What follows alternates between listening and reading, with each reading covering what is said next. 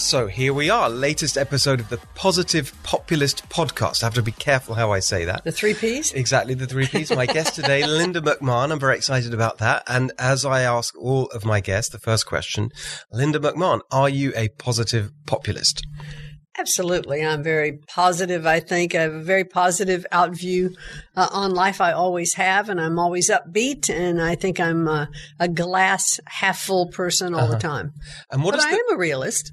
But what does the populist bit of it mean to you? That's the word that we hear a lot, associated particularly with President Trump since the 2016 election and perhaps a move away from some of the Republican establishment thinking. He's just different. And you've been part of that. You've been in his administration with the campaign. Just tell us a little bit about what that means to you. It means different things to different people. I'm curious how you see it. Well, it does. And populism, all the different variations that you can look at. It's not being the most popular, but it clearly is, I think, appealing to a particular base, which is really more about the people, being of the people and part of the people.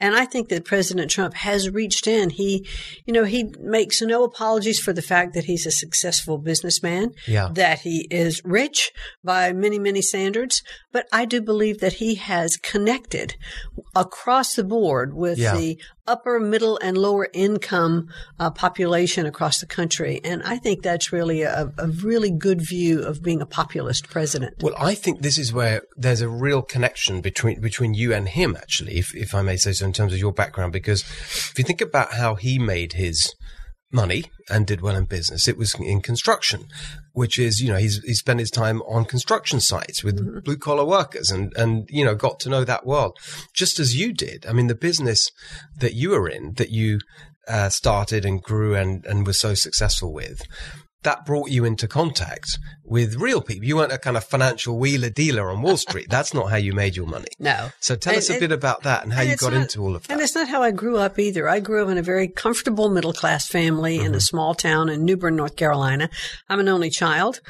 Both my parents had a great work ethic. They were both civil service employees for the government. Interesting. At a military air base near my hometown of New Bern, North Carolina. And so the values that I grew up with were about hard work, about being proud of what you did and measuring success with how it made you feel and not necessarily by dollar signs. And so I think I was grounded, in that kind of a philosophy. And so my husband and I both had similar kind of backgrounds growing up. Both had a hard work ethic. So when we actually started our business, it really was, from bare bones. And we built it and we grew it. And I think we've had an opportunity to live the American dream. And I'm so grateful for that. And I want so many more people in our country to continue to have that opportunity. And so that's one of the reasons that I have backed President Trump and why I'm going to do everything I can to help him get reelected. So what was the first step? In terms of that business career, take us right back to the beginning. Well, actually, my husband's father and grandfather had been in the business of professional wrestling. And it was something that Vince, my husband, loved from the time he was a little boy. He never wanted to do anything but that. He wanted to actually do the wrestling or be in the business of it? To be in the business of doing the wrestling. To be clear. To be in the business of doing the wrestling because neither his father or his grandfather had been in the ring participants. And so really it was kind of his dream to do that. And when he had the opportunity then to work in his father's company, when it was just a Northeastern regional company. And when he had the opportunity to work in his father's company, then he saw ways, for it to grow. Now, there are always, good partnerships and relationships. And so what Vince and I did, we complemented each other's skills. I was more attentive to detail.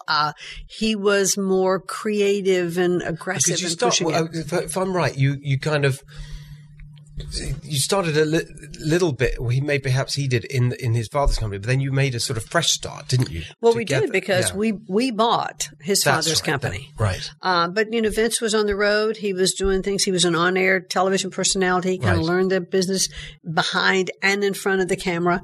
And my role was always supportive. But there had to be some sort of strategic view and outlook about how you manage the business of the business. And as the business continued to grow, then more of the the administrative functions, the finance, human resources, that kind of growth pattern. Yeah. Really, I was responsible for. And he was really the visionary of how to take the company across the country and turn what was a regional business into a national and then a global business. So we both had our roles. We worked incredibly well, together in doing that. And we're just very successful in building a company from taking a successful small business that was his father's company, but then making it then a national and an international business, and then taking it public in 1999. So we've gone on the world stage. How long was that journey? When did you start? I think Vince started with his father's company in the late 70s. Mm-hmm. In 1982, we bought his father's company, which was called Capital Wrestling Corporation, and with mirrors, because we took over the operation of the company. Yeah. And we had 4 quarters to make payments to my father-in-law and his partners. Wow. If we missed any payment, they kept the money and the business reverted to them. So we had 4 quarters. That is a test. So that was a real leveraged buyout for sure. Right. So we were able to do it with a little smoke and mirrors sometimes. So the business that it was like putting on events. Yes. That basically putting on selling tickets. That was it. That was primarily it. You sold tickets, you put on events, and actually in order to be on the air in those days, we had to buy the time. So it was almost like an infomercial. Wow. And then because then the station sold all of the commercial time within the show. We didn't even get the commercial time at first to be on. And then we clawed back a couple of minutes, then 5 minutes, and then finally we own the time to sell within the show. And now we're paid WWE is paid handsome license fees now to be on the air. Would watch it and it was popular. Absolutely. It is still, one of the basic entertainment properties that just is so grassroots in our country. As a matter of fact, the Monday night program Raw for WWE. Now I haven't been there in 10 years, but still I get a little pillow talk. But it is a public company, so the information is readily available. Right. But the Monday night program Raw is the longest running weekly episodic drama in the history of television, longer than Lassie or Gunsmoke or any of those other icons. It's Monday Night Raw, followed by what has been the Tuesday night show SmackDown, which will now move to Fox in the fall. That's amazing. So one of the things I read was that in the early days, and you mentioned about doing everything and just basically literally getting the show on the road, keeping the show on the road. I read something about like even sort of cooking or preparing the food that people would eat or something like that. Oh, that's just a funny story. Right. One of the things that Vince and I did before we actually bought Capital Wrestling Corporation was we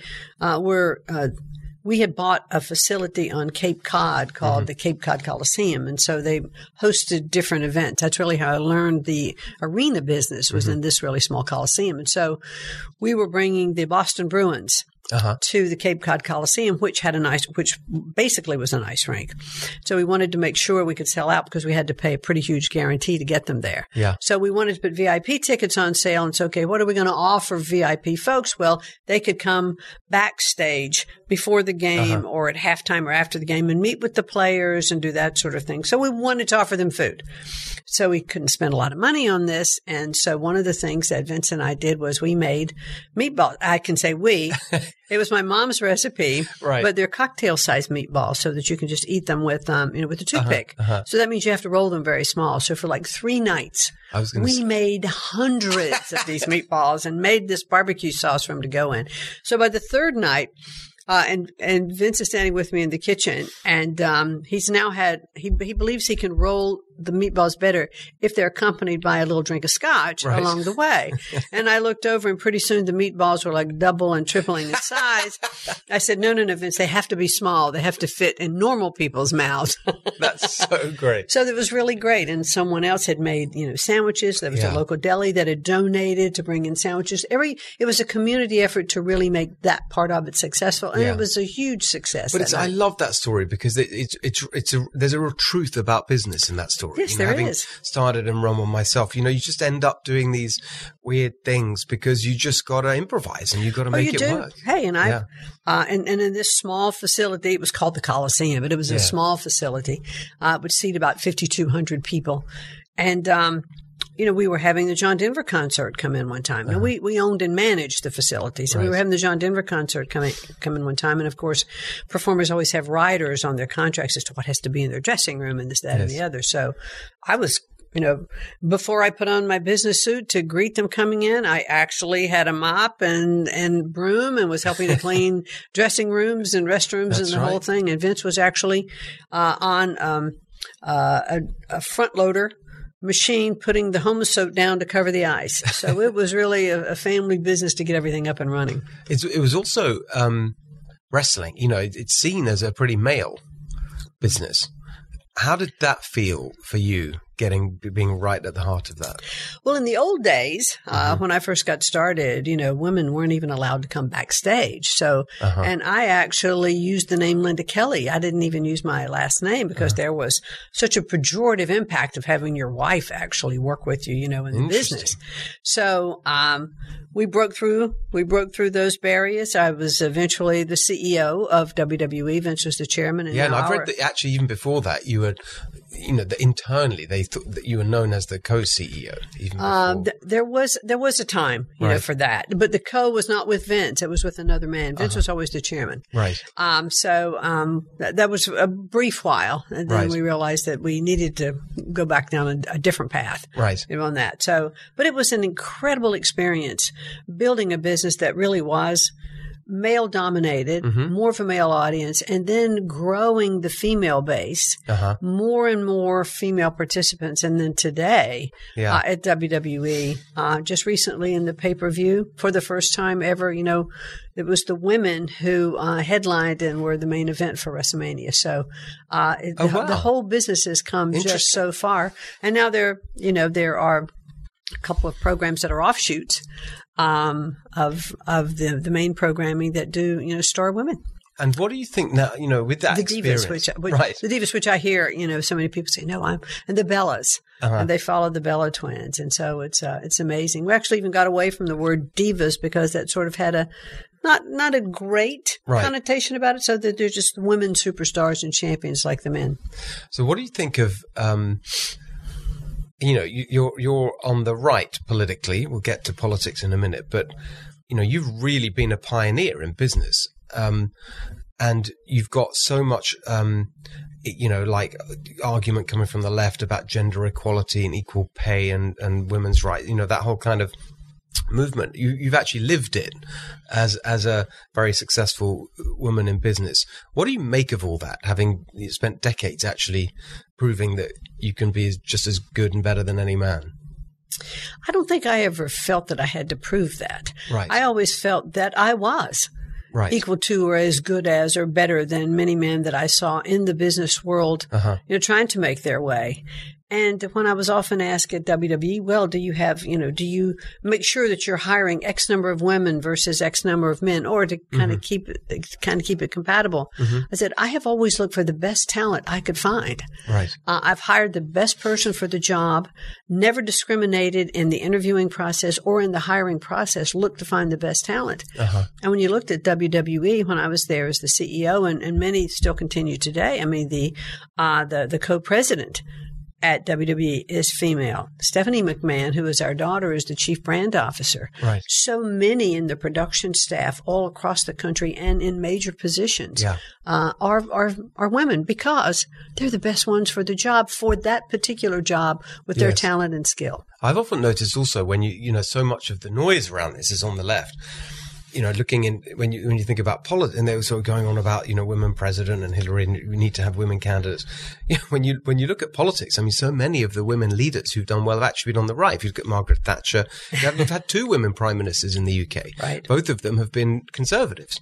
Angela Merkel in Germany, a conservative. It's quite interesting that they make the loudest noise often on the left, but in terms of actually making it happen, it's been... Well, I do think that women do still have far to go in our country because still in the boardroom, women aren't represented with the same kind of percentages as men are. And their salaries aren't often as high as the men's. And so that we need to make sure that that's that's put on par. But I think the smart companies, the smart corporations are the ones who absolutely do look, we're 51% of the workforce. Right. So if you're not taking advantage of all of that talent that's out there, you're really missing out.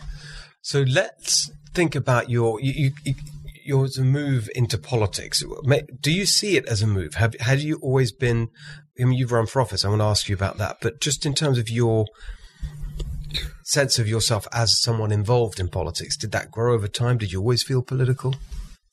I always felt political from the sense that I always was well informed, I believe, about who was running, who the candidates were, what their positions were, and I always was informed. And when I voted, I wanted to make sure that I had an informed vote. Right. But I was not involved in local politics. I wasn't involved in the local political organizations, because Vince and I really were incredibly busy building and growing a business. Yeah. And that's where we focused our time and our energy. So I actually entered the world of politics more when I was stepping down from WWE, and I had a path that I wanted to go. And that was, I didn't start small. Right. I started running for the United States Senate in Connecticut. Right. Which is a very heavily. Was that your home at the time? Yes. Or was that the reason? Yeah. Yes. And still my home. I live in Washington during the week, but I go home to Connecticut on the weekends. And so Connecticut is a very, very Democratic state. Yes. And so I ran as a Republican and did, pretty well for a Republican in Connecticut. That was in 2000, for the 2010 race. Then I ran again in 2012. Right. So what was we had two senators who stepped down and didn't seek re-election. 2010, was that Joe Lieberman? Was that? No, that was the second. That was the second. In 2010 was when Chris Dodd stepped down, and then Richard Blumenthal, who was the Attorney General. So you ran against him? Yes, a 20-year incumbent Attorney General. So, when you said, I'm going to go for this in this heavily blue state, did you think you could win, or did you think, no, we need to put up a good fight and I'm okay and I don't expect to? What was your kind of mindset around that? I actually thought I had a fair chance of winning, and I really was very much ahead in the polls, with Chris Dodd for a long time. And he was really the reason that I thought there was an opportunity, because he'd fallen out of favor for a lot of reasons in the state. And then there was a lot more emphasis at that time on having more business people get into the race and not so much, career politicians. And so I thought it was a good time to enter and to be part of sort of that, no pun intended on your show, but revolution, if you will. Yes. Oh, the Tea Party time, wasn't it? And exactly. A little before that for my first race. So I thought it was a good time. And so I think what we really did was raise the level of Republican awareness in the state. Following my two unsuccessful runs for the Senate, what really did happen, though, was we actually did elect more members to the House and tied in the Senate for representation, which hadn't been done in a long, long time. So I think we made a good impact on the state. And then I had an opportunity to come to Washington with President Trump. So maybe that was the precursor and set the stage. And I think having run for office really suits me very well now for the job that I have. At America First is a super PAC, because I do understand the mechanics and everything that goes into a campaign. And what was it like to sort of step into? I mean, did you feel that you already had a bit of scrutiny through your business? It was a high-profile business, but the extra scrutiny from a political race, how did that feel? Nothing like I'd ever been through before. And we had been heavily scrutinized, in terms of our business, throughout the years, and especially when we went public. And once you go public, you're in the eye of the media at all times. But nothing like I had ever experienced when I ran for office. Because even though truths have been stretched and that sort of thing, when you got news coverage, prior, I'd never had absolute lies, just lies made up and pushed forward as the truth. And all of that, that went on, behind the scenes was just sort of incredible. And I was at with an editorial review board with one of the newspapers in Connecticut. And I was asked, and there were at least 12 people, in the room. And I was asked, what is the most difficult thing in running. And I said, the most difficult thing is that while I'm sitting here talking to you today, something could be happening somewhere in the world. I can walk out of this door. I can be confronted by one of your reporters and ask for my opinion on it. Yes. If I don't have an opinion, I'm stupid. Yeah. If I haven't heard about it, I'm ill-informed. If I make a statement and then as I learn more about it, want to change or enhance what I've said, now I'm a flip-flopper. I said, so it's incredibly difficult to run and to have a ready answer at all times with the 24-hour news cycle. That's a really smart thing you just said. You've really put your finger on one of the problems.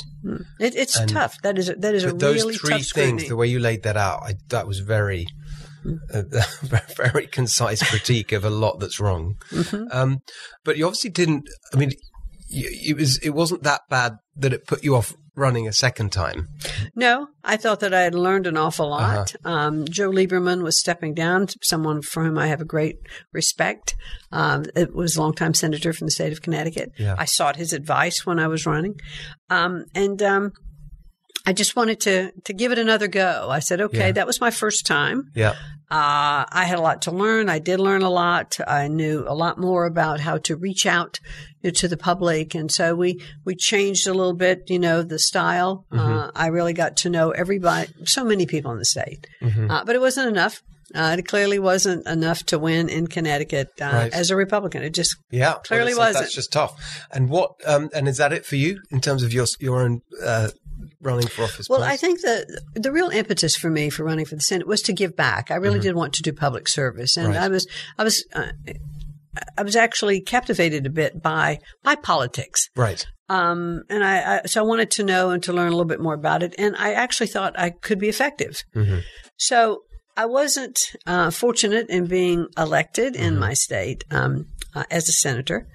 But what an opportunity then I have had in public service now, serving in the cabinet of President Trump. And it's one of the greatest honors I've had, something I will cherish, forever. And it gave me a real insight and an appreciation into, that overall government perspective. And I think the cabinet that President Trump has assembled are really bright people who are very dedicated to what they are doing. And it was a pleasure and an honor to serve with each and every one of them. And so how did you get connected with Donald Trump before he became president? Do you remember the first time you met him? The first time I met him was in what is now, I think, MetLife Stadium. And my husband and I were his guests for a Rolling Stones concert. Oh, wow. So we were up in the bleachers. We were sitting high, and we were thoroughly enjoyed the show. By the way, they're amazing. I mean, I saw them in England. Incredible. They're incredible. 2013. Mick Jagger. Isn't it incredible? Just unbelievable. Do you know what? I found it to be one of the most inspiring things I ever went to, because I just thought, if you love what you do, you just keep doing it. And it's just great. Well, that's exactly where, like today, where my husband is still with WWE, where I was until, I decided to step down. It's, you go to work every day saying, I don't really have a job. Right. I just go do what I like to do all the time. And if you're an entrepreneur, as you well know, it is 24/7. Yes. You don't just hang it, on the doorknob as you're going out and say, okay, I'll pick that up tomorrow morning. It goes home with you. Problems and issues happen, especially once you're a global company. And then just by sheer virtue of the time change all over the world, there are issues and things happening that you have to address. Right. So let's go back to that concert. So you're his guest, so I met Donald Trump's guest. Right. What happened next? So we just sat, we chatted for a little bit. He knew my husband, and so they actually were friends first. And so he said, "Hey, I'm going to concert. Please come and join us." And after that, President Trump owned a couple of properties that WWE then promoted its events in. One was Atlantic City. Right. So some years passed, they would meet, they would be cordial. We were not social family friends, but we were business associates. And so then he participated in some of the WWE events, winding up actually being in a pay-per-view called the Battle of the Billionaires. Right. And just had great fun with what he was doing. He promoted it on his shows. Vince appeared on The Apprentice. Yeah. Once as a not as a celebrity judge, but working with then just Donald. on the show. So the business relationship continued to grow. We trusted each other, promoted. He supported me in my senatorial runs, and so it was a good relationship. And so we had great respect for each other. And then, did you get involved in his campaign? When I know you did, but when did you sort of think, okay, I'm going to kind of really go for it with this?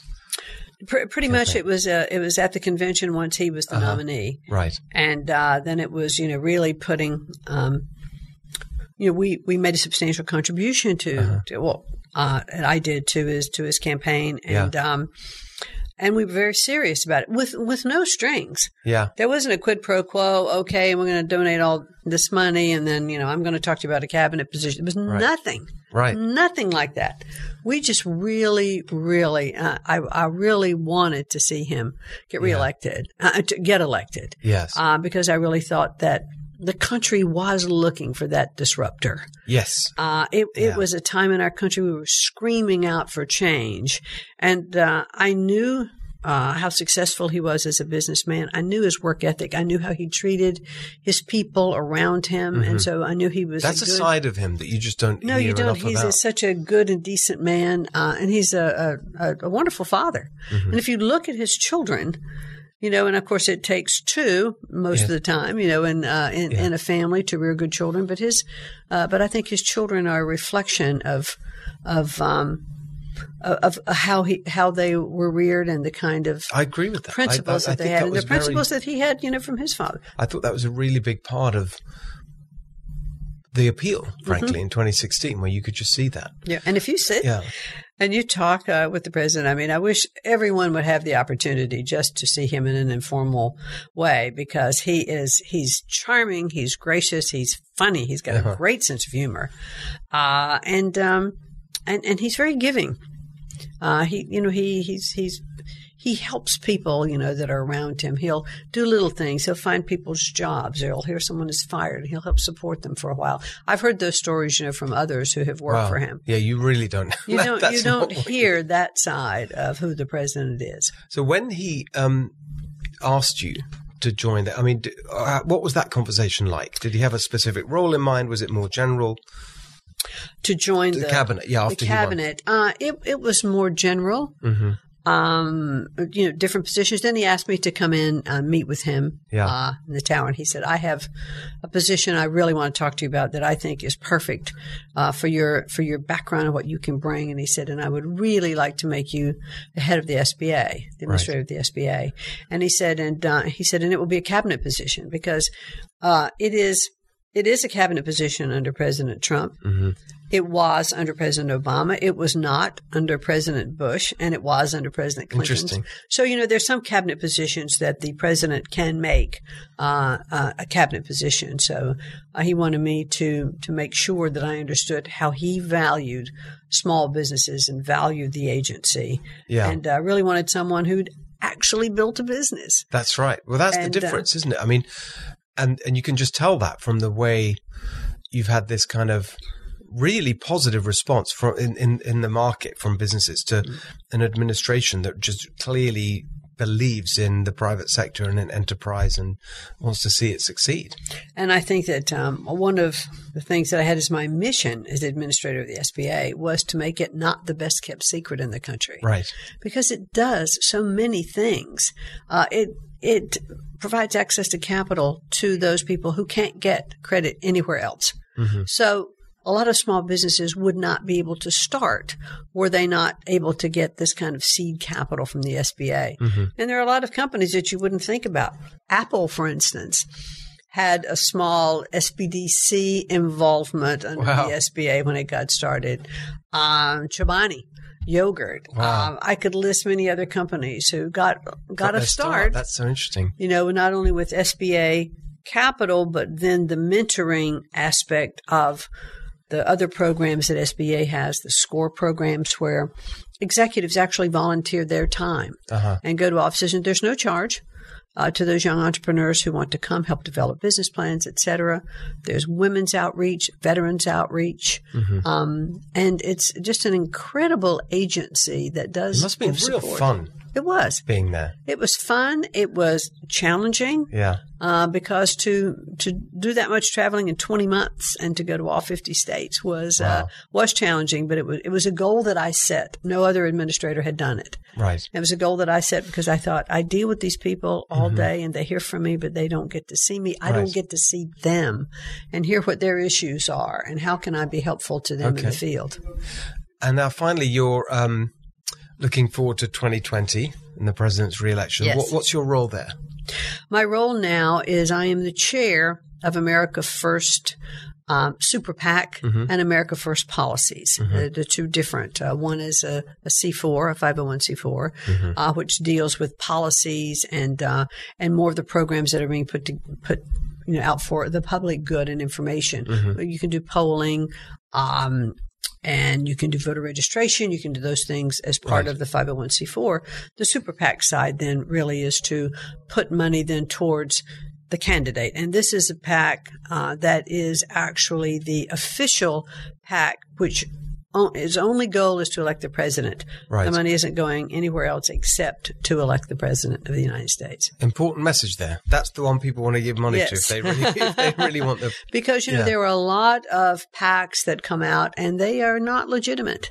Right. But this one, America First, this is the super PAC that the administration recognizes and has been approved for us to acknowledge that we are the official super PAC.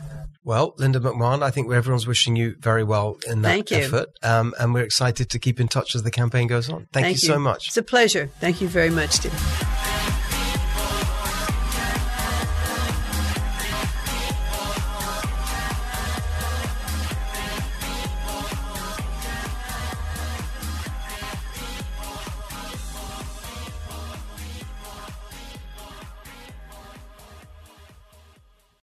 This is Jimmy Fallon, inviting you to join me for Fox Across America, where we'll discuss every single one of the Democrats' dumb ideas. Just kidding. It's only a 3-hour show. Listen live at noon Eastern or get the podcast at foxacrossamerica.com.